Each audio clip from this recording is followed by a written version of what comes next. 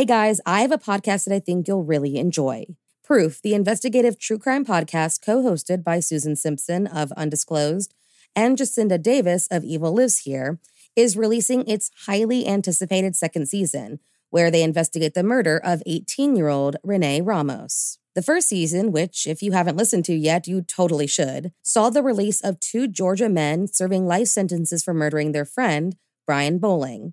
And thanks to evidence unearthed by Proof, on December 8th, 2022, both Daryl Lee Clark and Kane Joshua Story were finally freed after 25 years behind bars. With that same investigative drive, Susan and Jacinda are on the case again, and this time, they are on the streets of Manteca, California, to find out who really killed Renee Ramos. In Proof, Murder at the Warehouse, you hear how, on June 5th, 2000, Renee's body was found buried beneath a pile of debris inside a new Home Depot building, and how, despite tips hinting at alternate suspects, her boyfriend, 18-year-old Jake Silva, and 33-year-old Ty Lopez were arrested and convicted of her murder. Fans of true crime and investigative series won't want to miss this riveting new season. Follow the case as Susan and Jacinda uncover long-overlooked evidence about what really happened to Renee by listening to Proof, Murder at the Warehouse, wherever you get your podcasts. There were 2 more murders 15 miles away. When police arrived, they found the telephones and electricity lines described by one investigator as reminiscent of a weird religion. Morning. Couple murdered. Every friendship has its ups and downs. Friends will fight. It's something that's totally normal. However, on the evening of October 16th, 1931, a group of friends would have a fight that ended in a crime that was sensationalized by newspapers all over the U.S.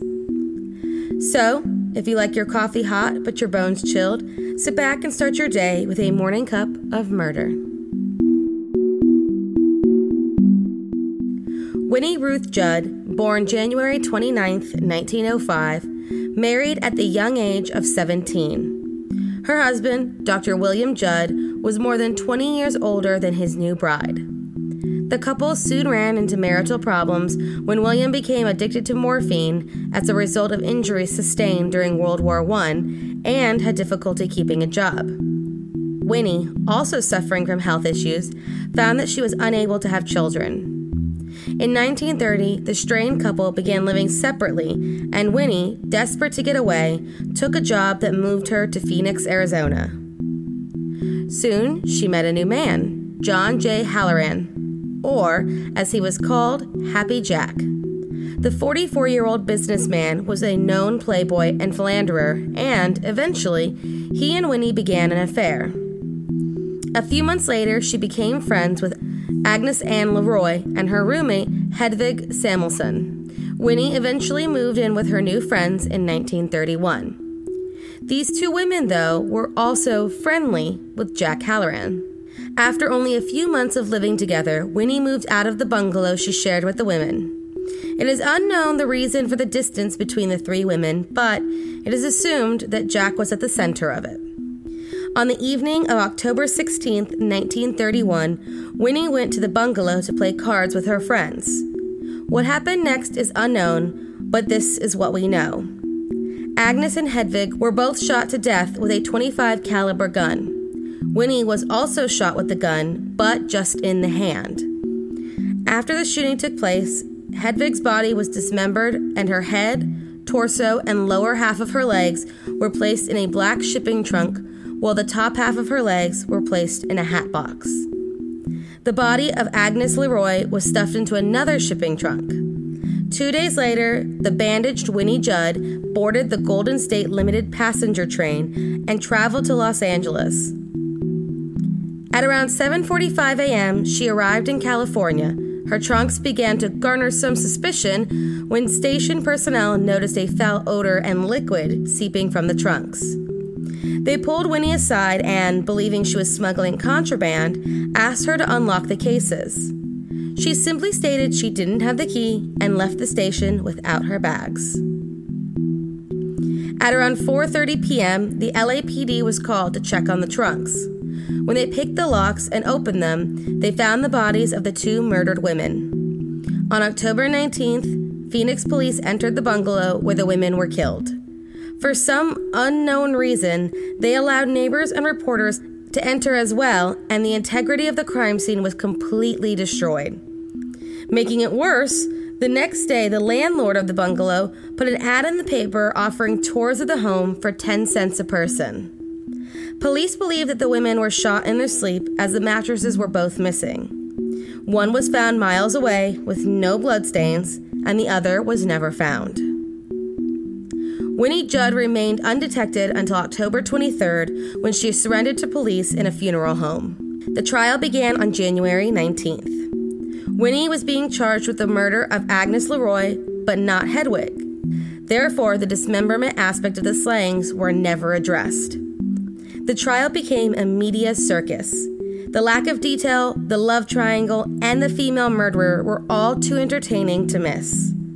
The defense asserted that Winnie, who also suffered from a gunshot wound, was innocent. They also stated that she was insane and very easily manipulated. The affair sent suspicions to Jack Halloran, and he was later indicted as an accomplice. Nevertheless, Winnie Judd was found guilty of first-degree murder on February 8th and sentenced to be hanged.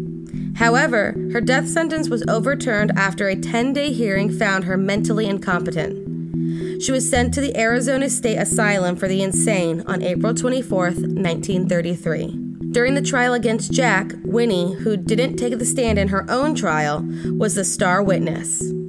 Her testimony lasted almost 3 days, in which she stated that she shot the women in self-defense, and it was Jack who removed all of the evidence. According to her, a fight broke out between the women over the man, and, outnumbered, Winnie acted in self-defense. She then met up with Jack, who hatched a plan to get rid of the bodies. Despite this story, Jack was released with the judge claiming that the case was inconsistent. Winnie escaped the hospital on 6 separate occasions, once successfully for 6 years before being brought back. She was then paroled and released on December 22, 1971, and died an officially free woman on October 23, 1998, exactly 67 years after she surrendered to the police. Thank you for joining me in my morning cup of murder. Please join me again tomorrow to hear what terrible thing happened on October 17th. Don't forget to rate and subscribe and let me know how you like it. If you want to help support the podcast, there's always Patreon or just sharing it with your true crime obsessed friends. And remember, stay safe.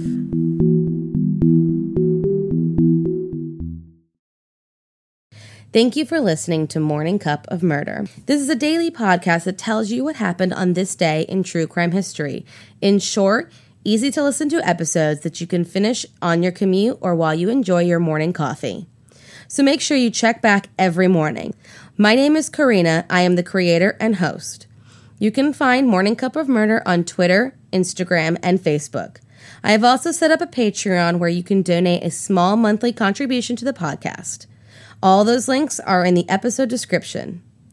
Thank you again, and have a wonderful day.